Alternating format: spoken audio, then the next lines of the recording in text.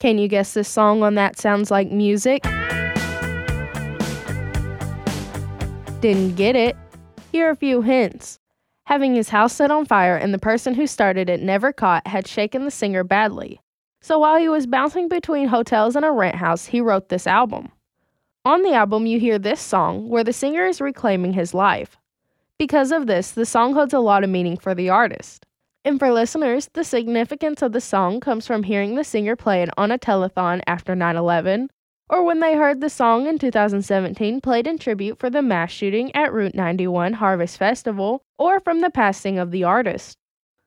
A little fun fact about the song is that it's the first single on the album that was released in 1989.